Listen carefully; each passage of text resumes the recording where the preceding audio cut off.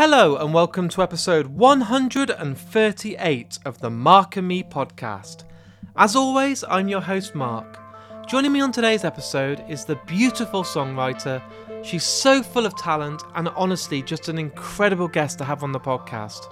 I'm thrilled to announce that I'm joined by the amazing JJ Wilde. This is one of those interviews where I'm so grateful we got a lot of time to talk. It wasn't one of these rushed 20-minute interviews, and JJ was so accommodating with her time and so generous. So the interview really opens up, the conversation gets really deep, we get to talk about mental health, and we just hit it off from the start. It truly is one of my favourite interviews, and I can't wait to share it with you in just a few moments' time.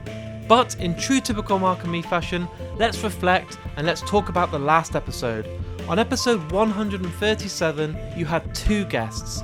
I was joined by Matt Chambers, the amazing director, and the actor Alex Sekeranu. We got to sit down and talk all about their brand new film, The Bike Thief. The response was great online. A massive thank you for everyone that checked the film out, who listened to the podcast, and Matt himself contacted me, had a listen and really enjoyed it. So thanks again to those two for coming on the show. But let's get back into today's episode. I'm really excited by this. JJ Wilde is one of the hardest, most determining songwriters out there. She's not had an easy journey, but honestly the payoff right now is great. She's doing so well, and I'm not going to talk about her brand new release because we talk about it on the episode itself and I don't want to spoil it. But at the end I'll give you the information, so stick around for that. But I think the best thing to do right now is get to it. So here's me and JJ Wilde talking all things music.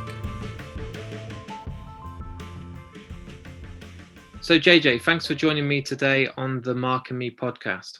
Thanks for having me. It's a pleasure. What I want to do today, there'll be some people that are listening that are big fans of your music and have followed you for a while. There'll also be people that will discover you because of this podcast. And for those people that have just tuned in today, what I want to do is take it right back to the very start. So when you were growing up and you're at that young age and you're going out and buying CDs, remember those things, CDs? Oh yeah. What were those sort of early albums that you can remember probably using your pocket money to buy and that you digest and listen to from start to finish and made you fall in love with those bands that maybe you love today? Okay, so my first CDs, I'm trying to think. Definitely this is gonna seem so random, but there was and this is like going back to when I was like, I think I got my first CD when I was 12 or 11. No, yeah. So middle school, I started getting allowance and from doing chores and stuff. And I definitely bought some CDs. So I had a Johnny Cash CD. I had a No Doubt CD. Oh, nice. I had a Green Day CD, a Ramones CD. And then I would steal all of my brother's CDs. But those are the first ones I can remember. That's a fun question. It's been so long thinking about those first albums. And can you remember kind of then listening to them, thinking to yourself at that point, like, I need to go and see these bands live? Or was it a bit later on that someone took you to one of your first gigs? Because I remember buying Dookie on CD from Green Day and absolutely loving it. Falling in love with stuff like When I Come Around and Basket Case and all those classics. But it was about a year later that I first got to go to one of my first gigs, which was actually Green Day. And that is when I really started. It was that moment I kind of fell in love with music on a whole new level, when it was in front of me and I could see Billy Joe Armstrong and Trey Cool and everyone playing. I was like, oh my God, for the rest of my life, I want to be like these guys. I definitely had that. I think it was a bit later. I'm trying to think my first concert. One of my first concerts was, when I was 12 or 13, I went to see Sum 41. They were coming to my small town. And I do remember just thinking, wow, like being floored at, the energy of the crowd and the energy of the band on stage and just the entire atmosphere. I fell in love with it. And I think it was probably a little bit until I went to another live show. Like I wasn't really in the live music scene at the very beginning. I was kind of, I don't know what I was doing, but I definitely went to a few shows. And then it was, I think in my later teens, like around maybe like 15, 16, that's when I really like dug in. But yeah, that first concert, I mean, you always remember that. And those teenage years then when you're 15 and 16 and you're seeing those bands and you've fallen in love with music and it becomes your whole life, doesn't it? You become obsessed. You wake up, you listen to your favorite bands, you can't wait to go and see them play. Was it at that age that you thought to yourself, I want to be a musician, or was it a bit later on in life? When was it that that kind of became a reality of, do you know what, I'm going to learn to play the guitar. I know I've got a good vocal voice here. I want to try and do something with this. I think from a young age, I always wanted to. I wasn't very confident until probably 18, maybe 18, 19. I had really bad stage fright. So I know in high school, like I learned to play guitar when I was 15, and I would just play in my room and write songs and learn covers. And I I would show my family, but I would always be like super nervous. And it was a very personal thing for me to be, letting them into that world. And I'd be like almost afraid to show them my songs because they're all really personal to me. So it was like, I don't know, there's something that freaked me out about that. And then I had a high school teacher who got me to kind of do my first performance. We had this thing called a coffee house at my high school. Okay. And it's pretty much like anybody that wanted to after school, it was like once a month, could go to the drama room one night, and we'd all get together and share just any kind of creative thing. So it was like you could share a poem, you could do a song, you could do a skit. It was just all creative. And I would go to these coffee houses and watch them and just like, I want to do one, but I'm too scared. And so I had a teacher that really took an interest and said, okay, well, if you want to do one of these, I'll play guitar if you sing, so it's not as scary. There's someone else up there with you. And that was really what got me started.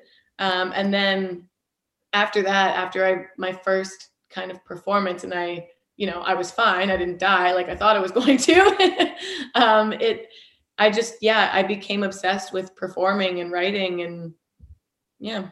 Did you remember kind of doing those first performances and people, because obviously nerves are a horrible thing to try and control and contain. I remember like I did open mic nights here, so you play the guitar in front of people and you just shit yourself. You'd be so nervous and so scared. But can you remember people coming up and saying like, oh my God, like you sounded incredible, where it helped build your confidence and make you feel more secure?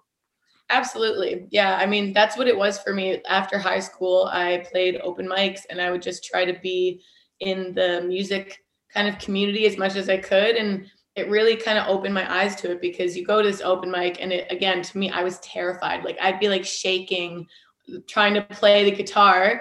And then after my set, it'd be like one or two songs. You'd have people come up and be like, man, that was so good, or I love your voice, or whatever. And to me, it was mind boggling, because I was like, oh, okay, so it's not complete shit. Like it's not that bad.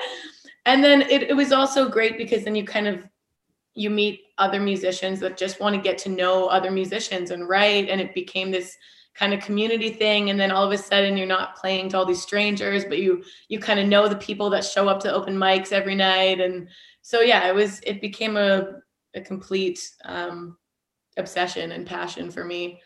But definitely, I don't think it was until my early 20s that I actually started to not get over, because I still get super nervous, but I started to control it a bit better and kind of repurpose the nervous energy into excitement. That's how I helped myself get through stage fright. Was I literally would just say over and over and over again to myself, I'm not nervous, I'm excited, I'm not nervous. And I'd like say it under my breath, and I'm sure people were like, this girl's batshit crazy.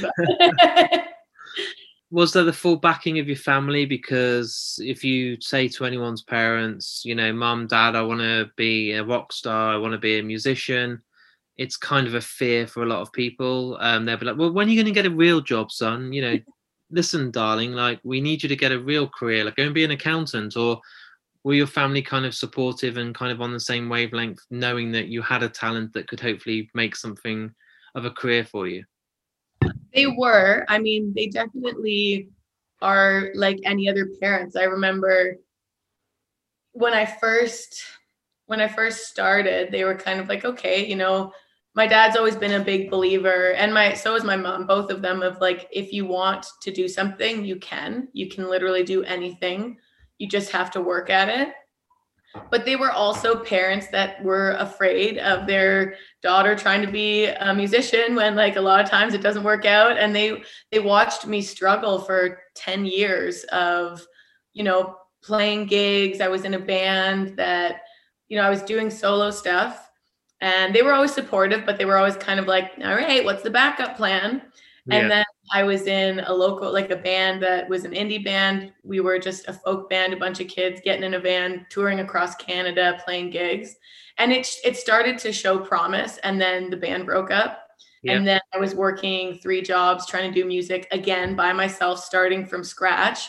So they watched all of this, and they definitely, I remember I had a really good job at Mercedes. And then I was working, it was a full-time job at Mercedes and then a bartending job, and then also playing gigs. And I quit the full-time job that at Mercedes that kept, they wanted to give me promotions. They loved me. They kept like, it was a very promising career. And I quit, and my mom was so mad at me. She was furious. And I was like, but I want to do music. And that was kind of the point where she was like, are you kidding me? Like, Yeah. but they know that they can't really control what I do, right? They just kind of have to be like, I'm furious, but this is your life. So go ahead, dig yourself into this hole. And yeah, so it was probably still a good 2 or 3 years after I quit that job that before things actually started to look better for me. But they were there along the way, whether they wanted to be or not. They always supported me.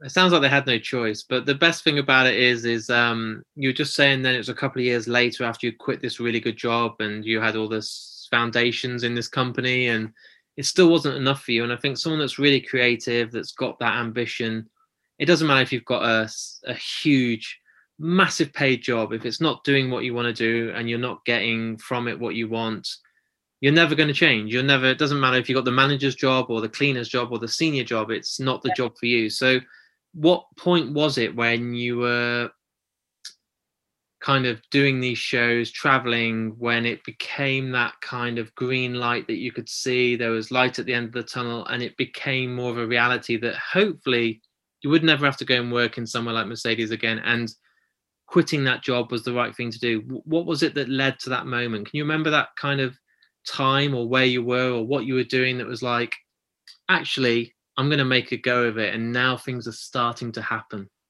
I do. I mean, I'm a hopeless optimist, I think.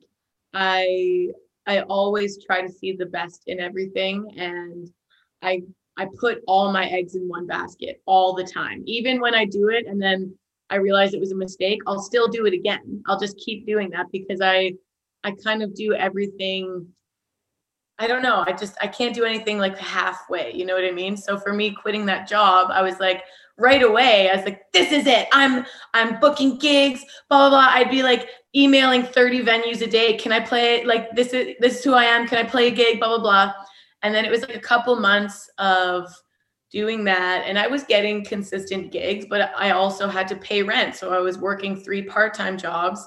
Instead of this one full-time job, I was still working and doing gigs. So that was a good few years.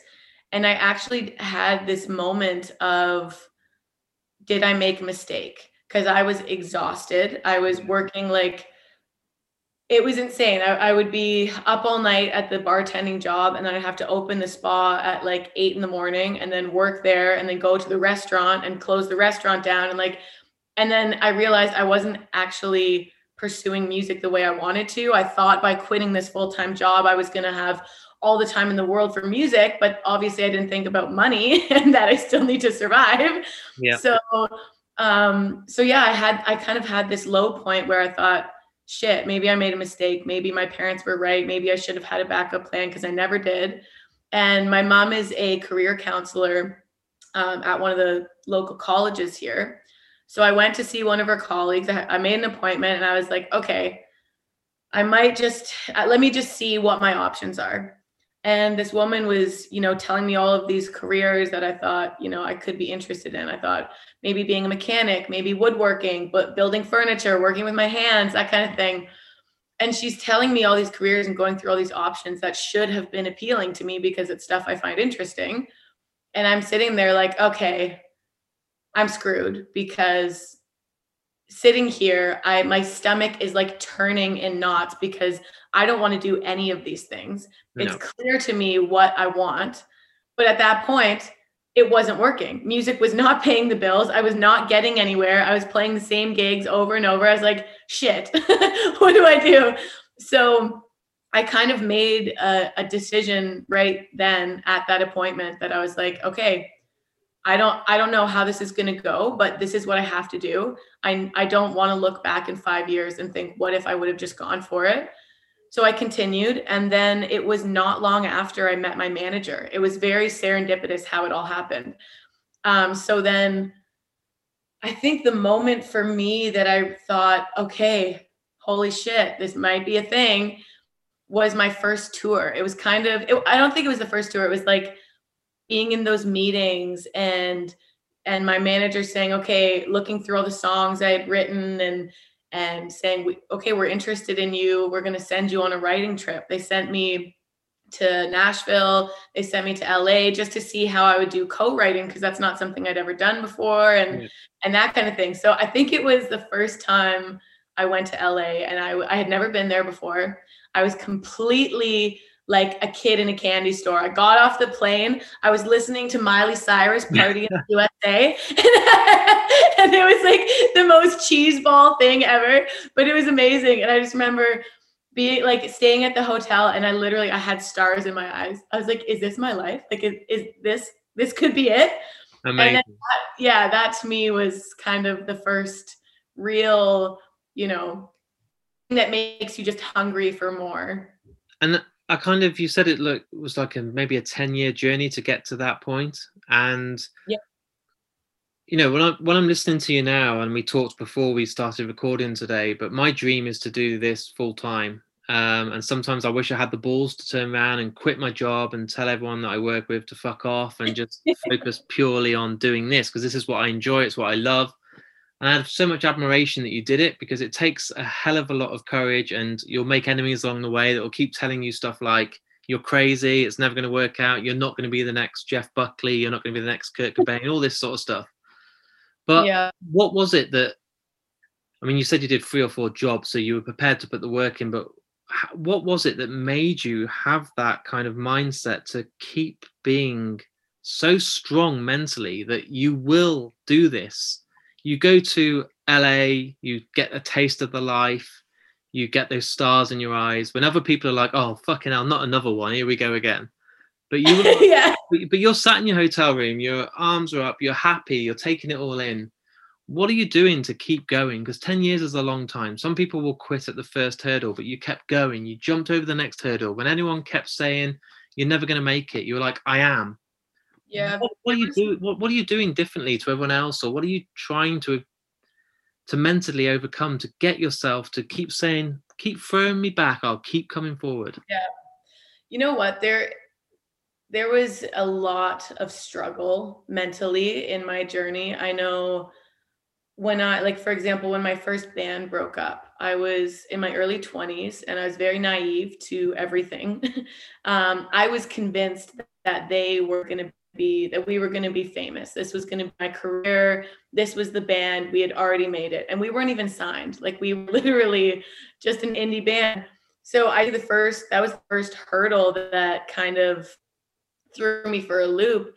And I didn't want to get off the floor for like 3 months after that band broke up, because I was so invested.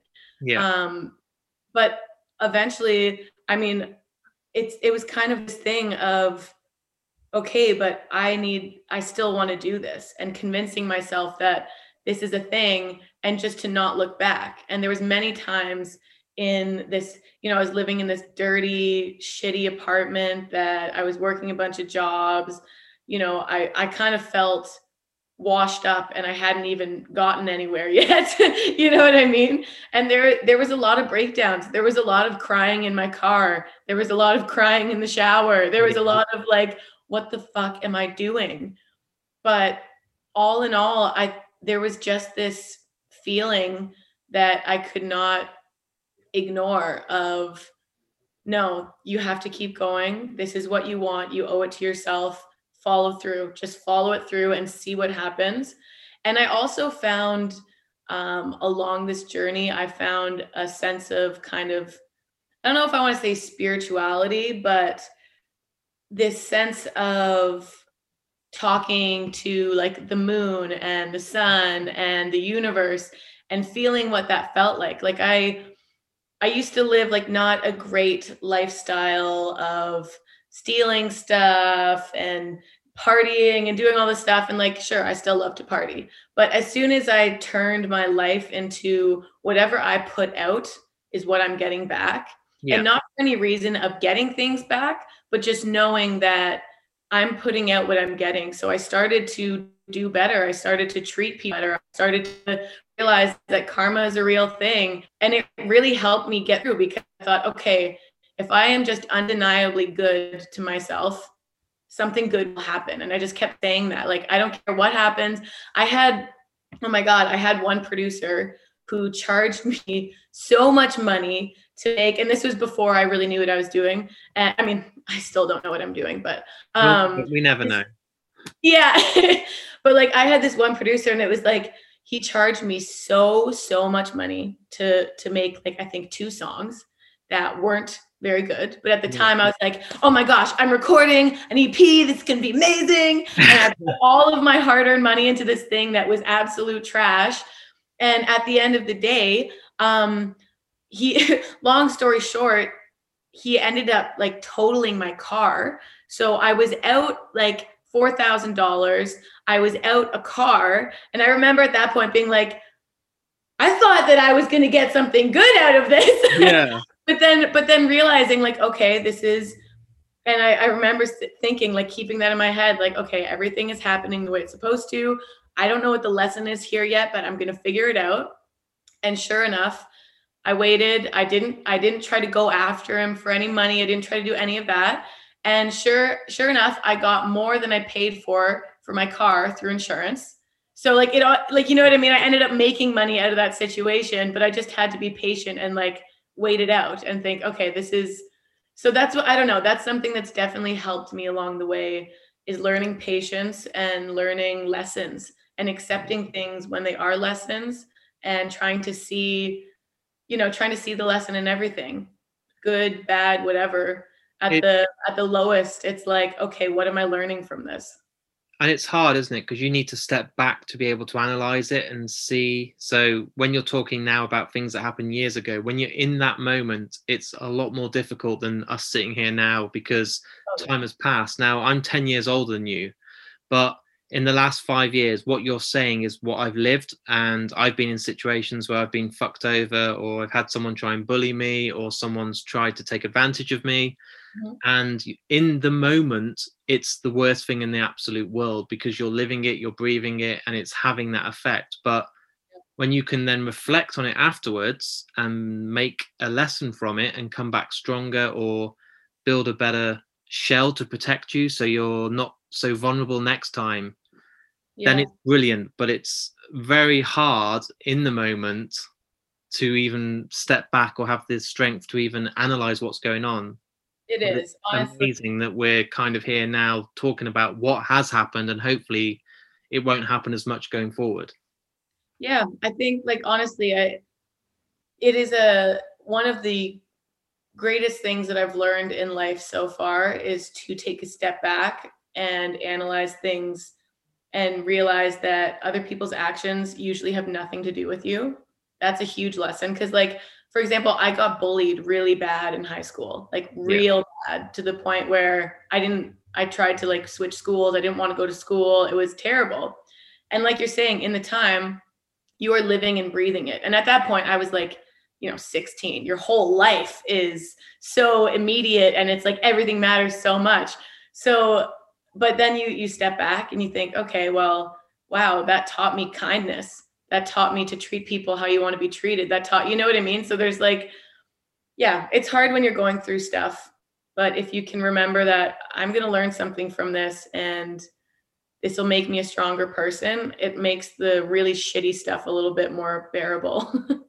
the biggest lesson I've learned, and it's only been in the last 12 months, is to try so hard in the moment to step back, because I'm so hot-headed. I react straight away. I'm too passionate about everything because it's my podcast or my films or my relationships. I'm so involved, so invested that if anything isn't quite right, then I can explode. But I've tried so hard, and it's little things now, like taking the dog for a walk, being outside, seeing the beauty of just the world, which I didn't even realize was there because I was so wrapped up in partying and going out and living this life like a rock star. But actually going out on a walk with a dog, having a peaceful walk, and just letting the air and the sky and everything else around me just be my focus, honestly made the biggest difference you could ever imagine. It's so true. Like, it's so funny. I feel like we are so on the same page with that. Like, one thing I practice now is gratitude for everything. And that's really made a turn in my life as well. And like you're saying, like, I'll go out for a walk and slow down and look at the trees blooming. And even on a cloudy day, it's like, yeah, if it's raining, it sucks, but it smells really nice outside. Like, there's always like something. So I'll always just be like, thank you.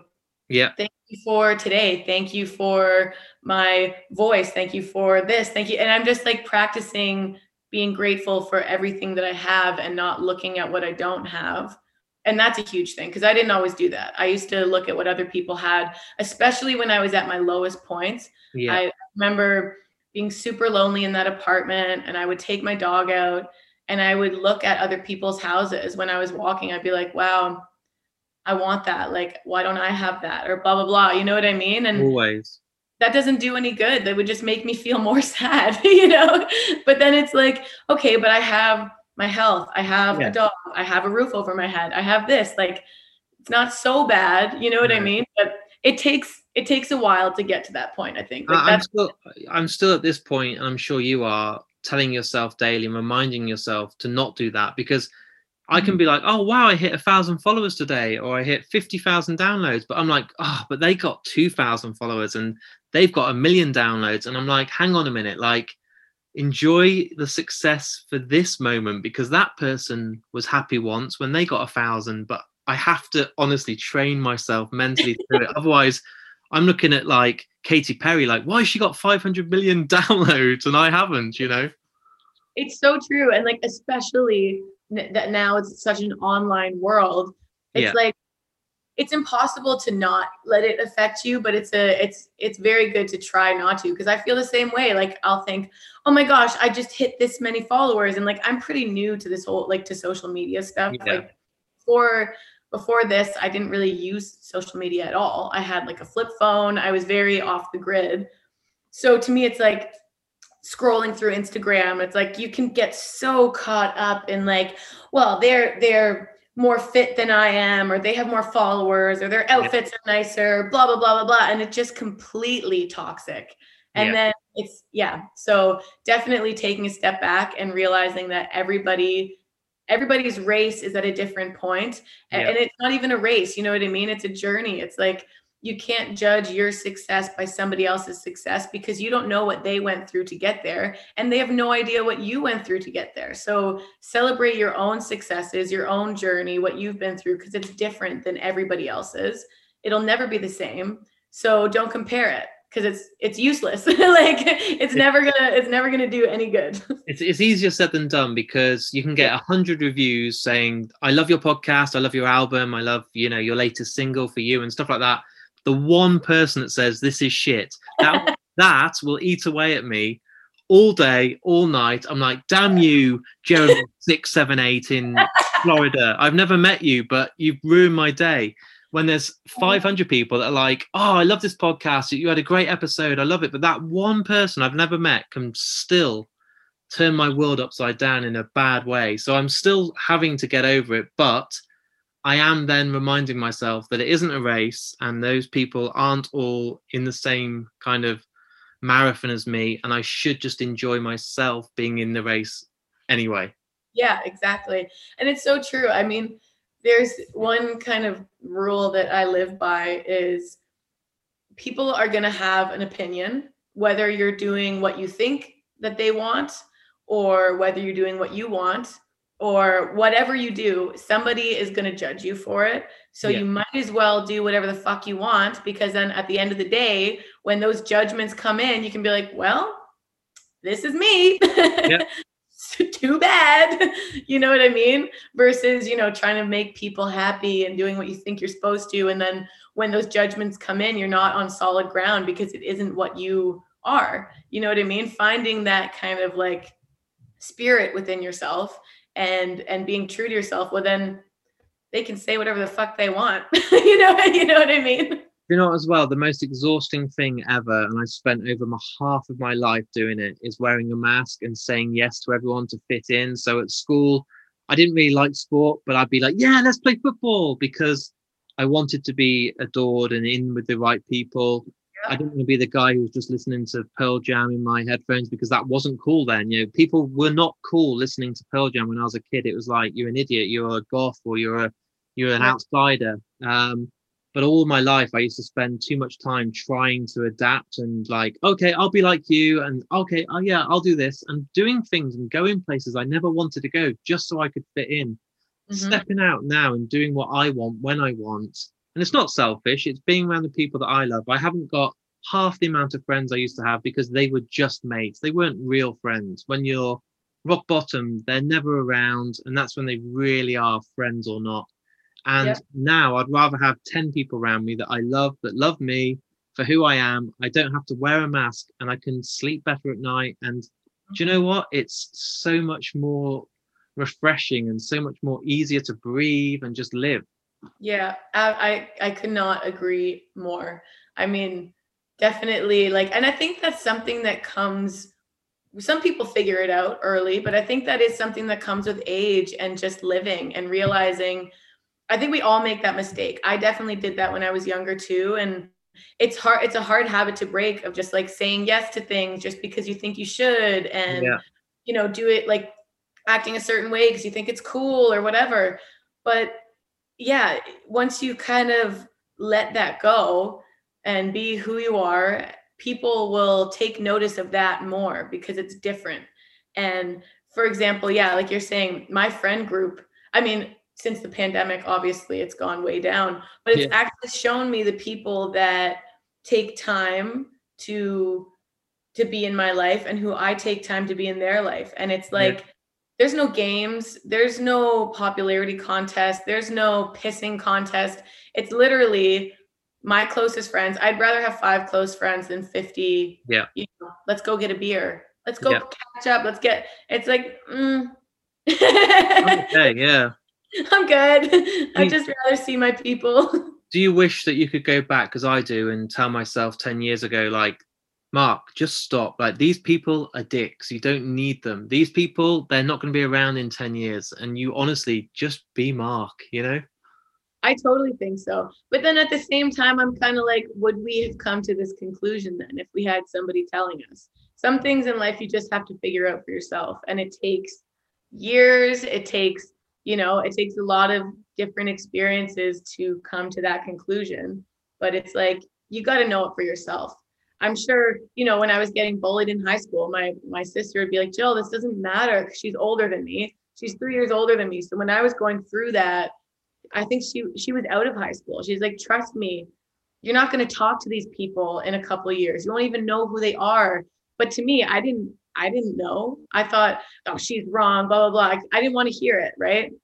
It's like, you gotta figure things out for yourself, or else it's not going to stick. I suppose I've got to be grateful that me and you and everyone around us who has realized, at least we have. So there'll be some people that never do realize and have spent their whole life doing it, and then they're dead and they've never even had the opportunity to realize. To live. Yeah. Yeah, it's so true. I mean, I think it's way more common than you think, of just going through the motions. I'm supposed to get this job, so I do. I went to school and now I'm doing this because that's what I was supposed to do. It's like, well, who made those rules? Who said that you were supposed to do that? Your parents?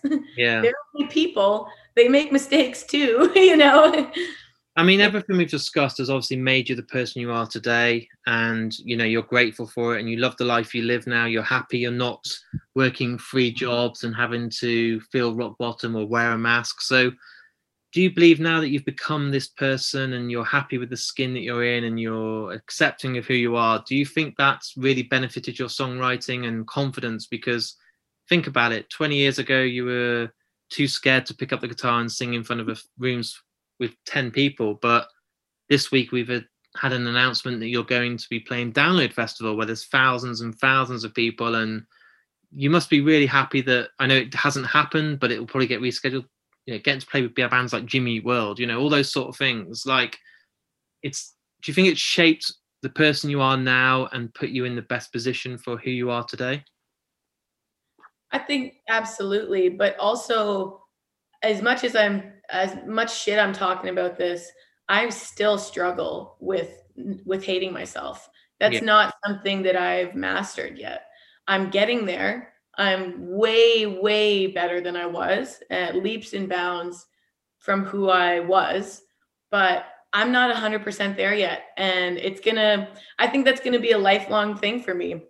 It gets, I have ups and downs. There's days where I don't want to get out of bed. There's days where I look at myself in the mirror and I'm like, who the fuck is this idiot? What are you doing? But then it's about curbing those days and not letting them turn into weeks.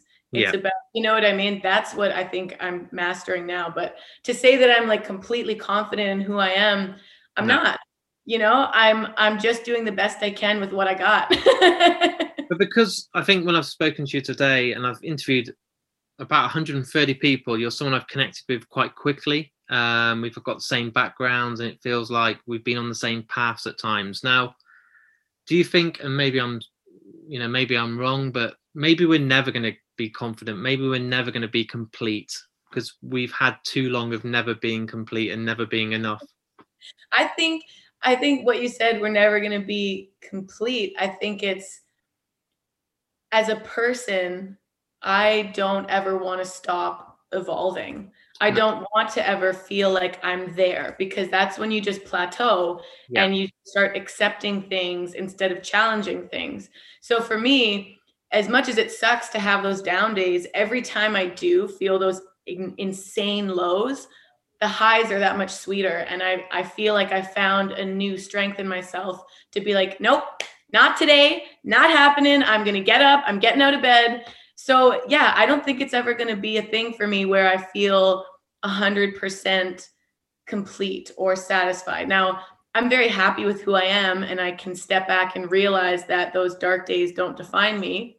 And that's a huge accomplishment for me personally. Yeah. But no, I don't think I'm ever going to just be like, this is it.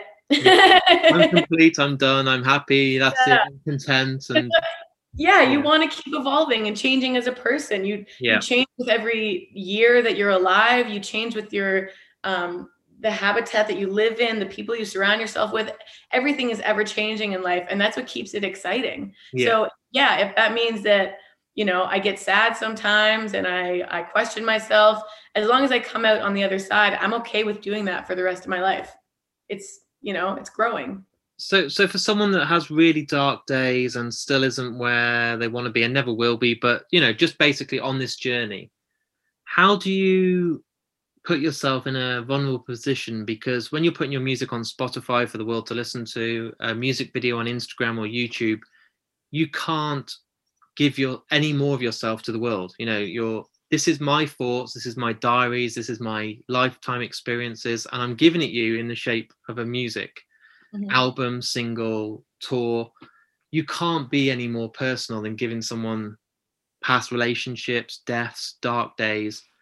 So I look at it like when I give a podcast to someone, they've got a chapter of my life in a diary. Same with you putting out music. With a music video, you're putting your face to it. You can't hide behind the music. So how the hell do you get yourself mentally in a position where you're like, I'm just going to fucking be me. I'm going to dance. I'm going to have fun. I'm going to wear what the fuck I want. And I'm going to record the music that I want to record. And hopefully it's enough for those people that want it. That's literally it. That is literally it. I'm going to do me. I'm going to put this out because I believe in it and I know who I am. And if they like it, they do. And if they don't, they don't. But that has nothing to do with me. This is it. Either way, I feel like it all comes back to being true to yourself. As long as you don't compromise yourself for anybody, then you can fully stand behind what you do. You know, if I was to let other people make my decisions for me about what songs I'm singing and writing and everything like that, I wouldn't be as confident in my work and music because it wouldn't come from me. But the fact that most of my songs are literally personal experiences, and it's basically like a diary entry.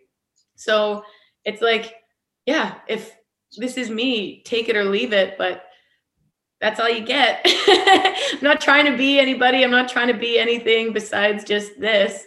And I think that helps me because then at the end of the day, I know that I gave everything that I had. I know I put everything I could into it. And that's kind of my motto. It's like put everything in, and then if it's not enough, well that's all you got. So And obviously it's really difficult because you're the insider, because you are JJ Wild. So it's hard to talk about JJ Wild's albums and music because I'm talking to you. But I have so much respect for people like you because you are releasing the music that you want to release. It would be very easy for a big record label to come in, market you differently, tell you what to wear, tell you how to look, what certain products you should be drinking on Instagram, and basically writing lyrics for you and putting it onto poppy music that will just generate and sell millions.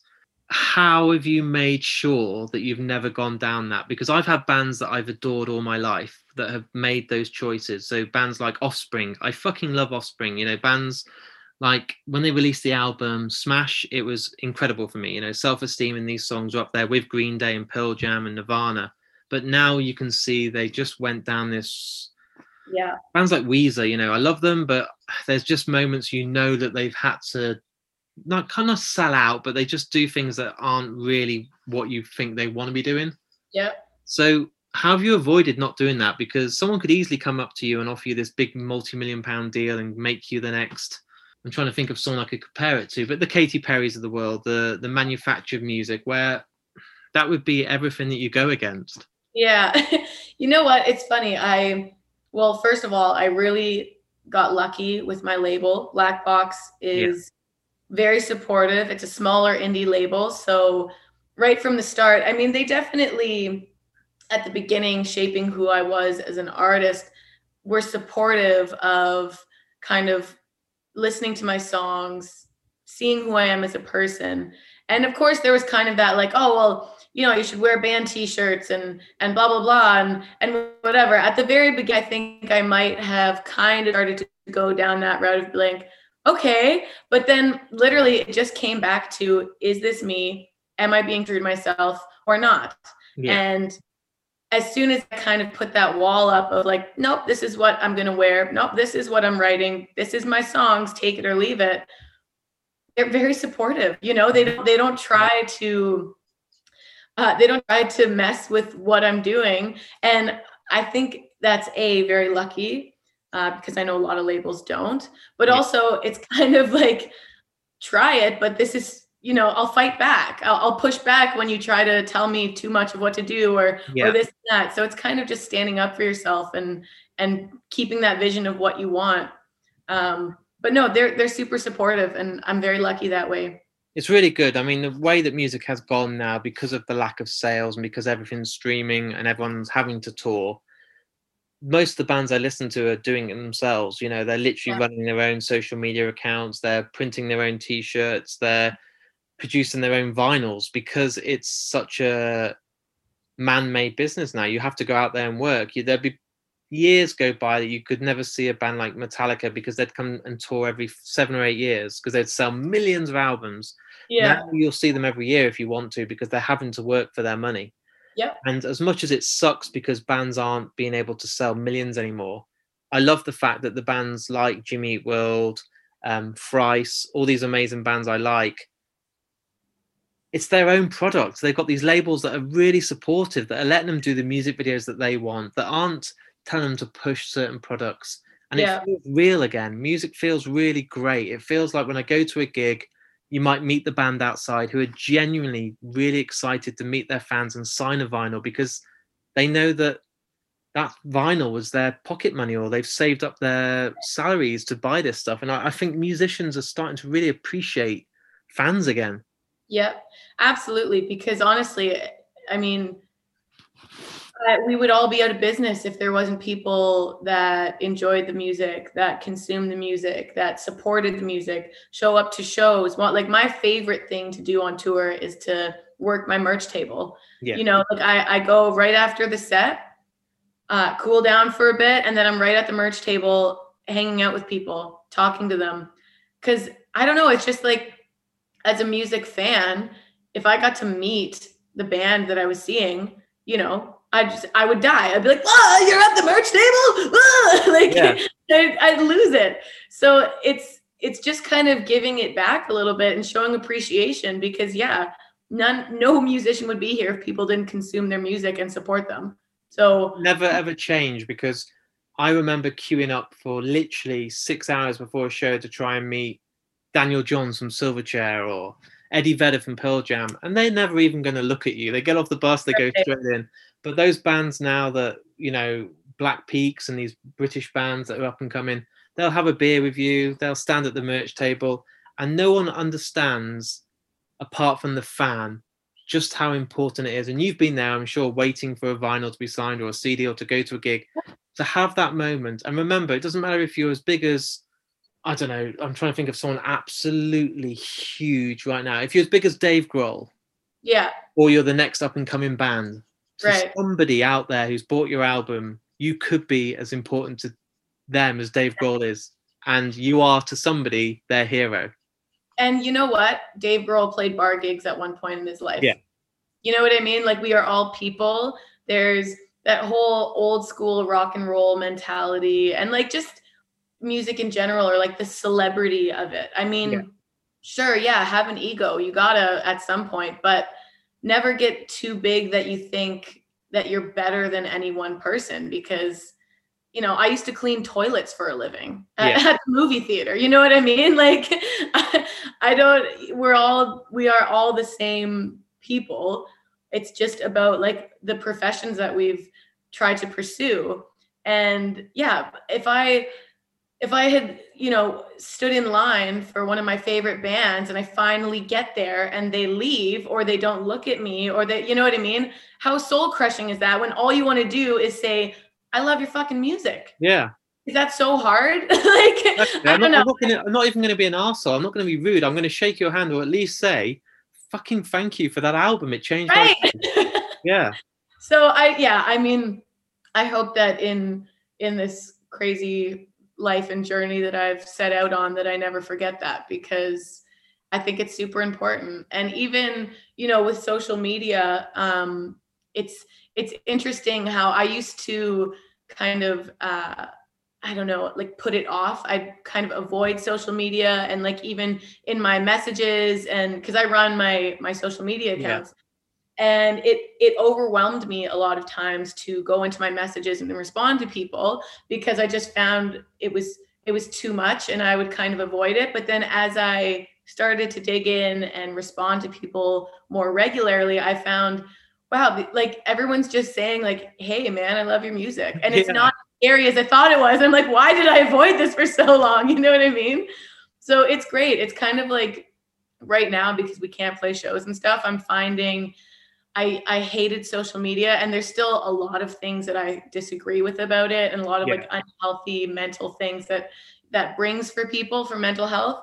But a lot of it is just connecting with fans right now, and it's awesome. It's reminding me why I'm doing this, of people that like message me and they're like, "Hey, I heard your song and literally it changed my day." I'm like, fuck. Yeah. So like, that's awesome. Like, I'm having a bad day and now I'm having a good day. Shit. That's awesome. I mean, you say all this, and then I'll come to Download next year, and I'll be like, "Hey, JJ, do you want a beer?" And you'll be like, no. "Who the fuck is this loser?" Like, security, this guy shouldn't even be in the same fucking room as me. Get him out. I'll be like, "She never said that on the interview. She seemed really like down to earth."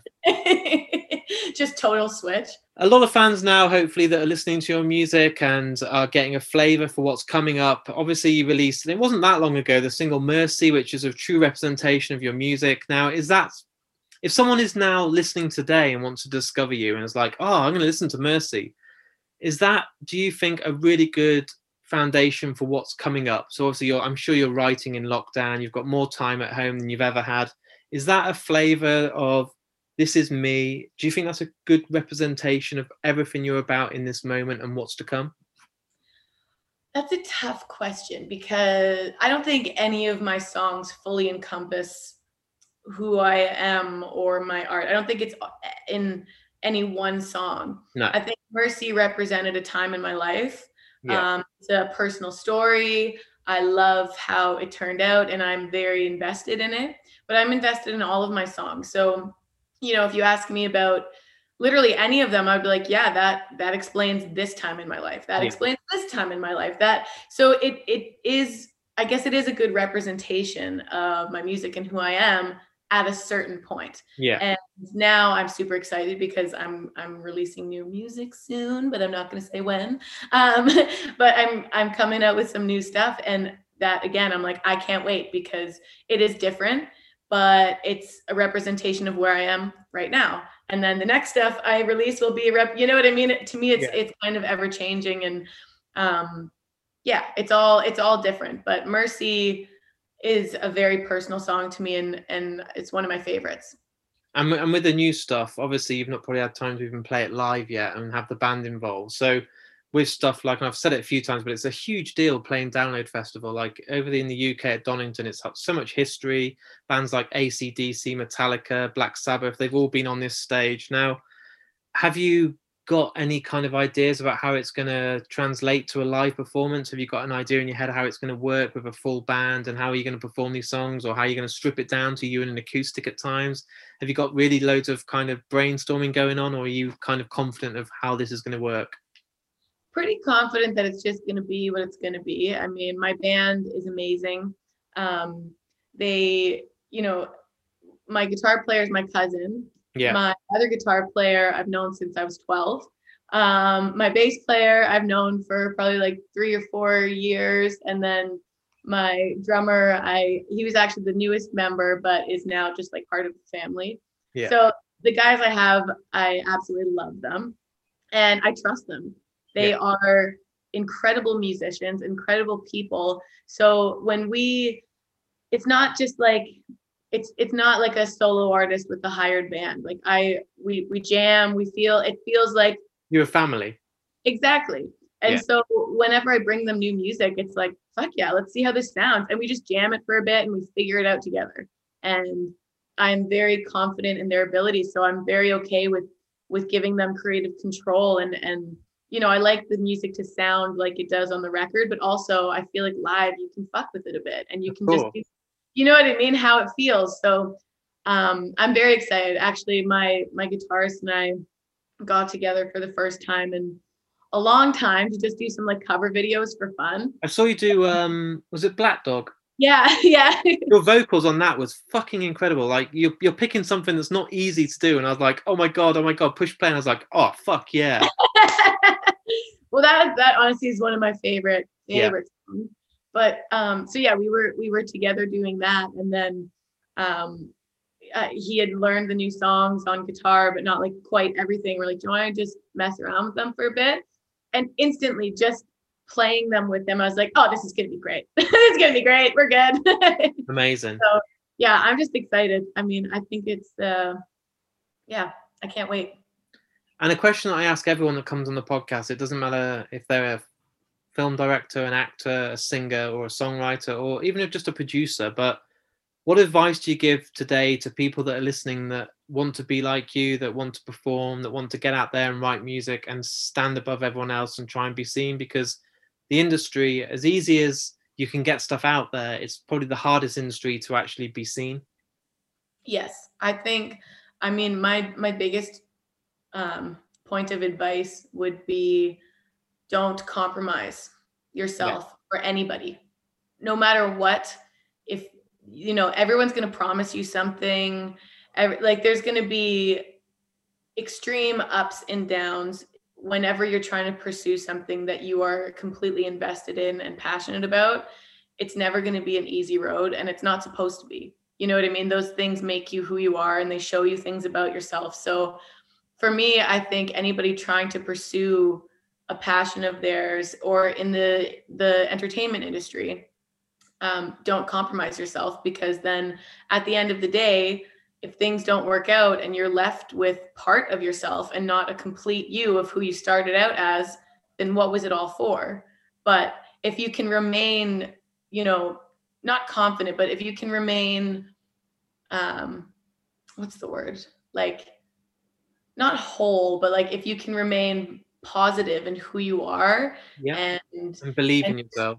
Right. And just follow what your intuition, what feels right to you. If somebody suggests something and instantly you're like, then don't do it because it's not good for you. You know what I mean? Like, trust yourself, because as soon as you start trusting yourself, you realize how strong you are. But it's when you're kind of questioning and getting pulled in all these different directions, because it will happen in any career, but mostly in the music industry and entertainment.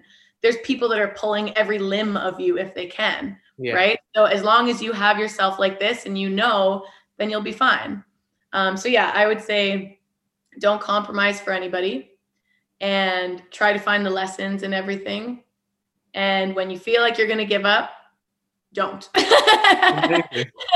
Even after 10 years, don't give up. Yep.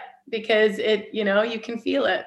And then also, you have to question why you're doing it. That was a huge thing for me too. Because if you're in it for the wrong reasons, then you're probably never going to be happy doing it anyway. No. But if you have that honest conversation with yourself, why do I want this? Is it for some image that I've created in my head? Or is it because I'm not going to be happy doing anything else? That's a hard conversation to have with yourself, but an important one. And my final question today, and it's not an easy one, I'm going to put you on the spot, but every single person that comes on the podcast gets to choose the outro music. It can be a song of anyone's choice, and it makes the episode very exclusive to the guest, which I really like because, everyone picks a different song and has a reason for it. But if I gave you too long to think about it, and musicians struggle the most because I can ask this to an artist or I can ask this to a film producer, but if I'm asking someone that writes songs who's been influenced by music all their life, to pick just one is like, fuck you, Mark. Like, what the hell? Yeah. But you're gonna make me do it anyway. What's the one that comes to your heart and soul when I ask the question instantly? Because if you think about it, you'll wake up at 3 a.m. and be like, Mark, I should have picked this song. I forgot that I went to school and this was. But what's the song in the moment that is like, the episode's finished, our outro is done, JJ Wilde, thanks for coming on, and then bam, what's the song? It's funny. As soon as you said that, the album Swimming by Mac Miller came into my head. Amazing. That has been a huge influence on me of just like listening to it when I'm sad, listening to it when I'm happy. Like, there's something about that album that I just connect with on a different level. So I instantly knew it's going to be Mac Miller. It's going to be from that album. Now, which song? I don't know. One song off of this album. Ladders. Nice. Yeah. I thought of it as soon as I said that, but I was like, is it the one? I don't know if it's the one. And then I started looking at the songs and I was like, yeah, that's the one. Amazing. A massive thank you today for coming on the podcast. It's unbelievable. And I'm not just saying this because you're here now, because I'll tell people afterwards, like, it's one of my favorite interviews. It felt right from the moment you came on, the moment I said hello, it was just there. Today, it just worked from hello. And honestly, it's been an absolute pleasure to have you on. Thank you so much. It's been great to talk to you too. It's fun when you can find somebody that just has great conversation, talking about shit. So there it is. There's my interview with me and the absolute beautiful JJ Wilde. What an amazing person. She was so open, so honest, and one of my favourite interviews I've had on the podcast. Also, she was quite sneaky because towards the end she talked about new music. This interview was only recorded a few weeks ago, but only last week she released her brand new EP, which is phenomenal, called Wild. You know by now, jump on Spotify or iTunes or wherever you listen to music and check it out. It's brilliant. It's doing really, really well. It's got some amazing marketing behind it. It's all over the big billboards in America, and honestly, she deserves all the credit. It's incredible songwriting, incredible production, and you should go and listen to it now. I want to say a big thanks to the guys at Good at Gold Group who made this interview happen. It's an absolute pleasure to work with you guys and to have JJ Wilde join me for today's episode. If you're new to Mark and Me, there's another 137 episodes waiting for you right now. On this podcast, I like to try and get a big range of different guests. So you've got actors, directors, musicians, bands, a whole collective, massive mix of guests. So there's something for everyone. Please delve deep into my archive on any podcast platform and let me know what you think. Jump on markandme.com. On there, there's links to my Facebook, my Twitter, and my Instagram. And I personally make sure I reply to every single comment, email, DM, or whatever message I get. Your support means the absolute world to me, and I can't thank you enough.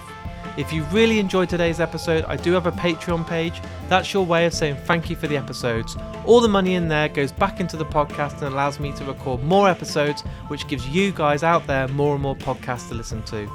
I'll be back in only a few days' time with a brand new episode. So until then, please look after yourself, take care, and I'll speak to you all soon.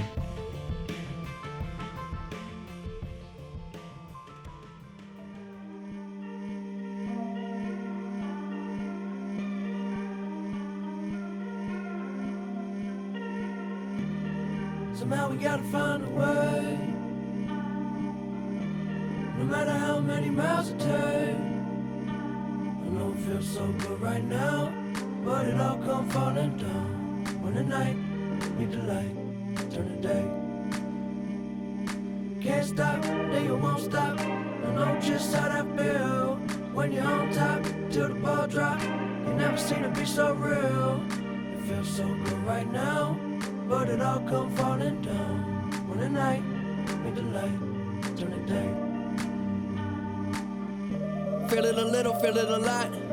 I'm swimming a bit but deeper in thought, keeping my head on top of my shoulders. Into some shit I'm out of the box. This the level I'm on, need it all right now and forever is gone. Baby, the weather is strong, whether it's hot or cold, we're coming knocking on your door. Well, I'ma maintain, I'm staying so high. Put the ladder all the way up till we touching the sky. And you know you're dead wrong, you in love with a lie. All I wanna do is free your mind. We don't see no lines, we don't color inside. It's a very small world, we don't fuck with the size. Yeah, see the bigger picture when it's beneficial. Loving how it fits you, blow the whistle when you run out of time. Yeah, waking up, I open up my eyes. Do you mind if I blow your mind? A little closer, baby, don't be shy. Why you worried that it's gonna be fine? I guess that kind of day is really all I'm trying to say. We don't have a lot of time to waste. Somehow we gotta find a way. Somehow we gotta find a way. No matter how many miles it takes. I know it feels so good right now, but it all come falling down when the night meet the light, turn the day. I wouldn't wait forever, just shoot your shot. We don't need no more, no extras. We all we got.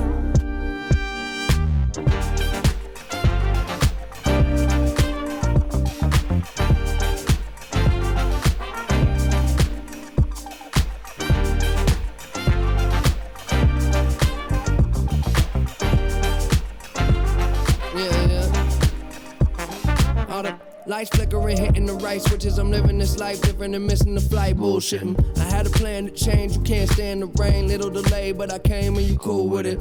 I don't trip, flip, or lose my grip.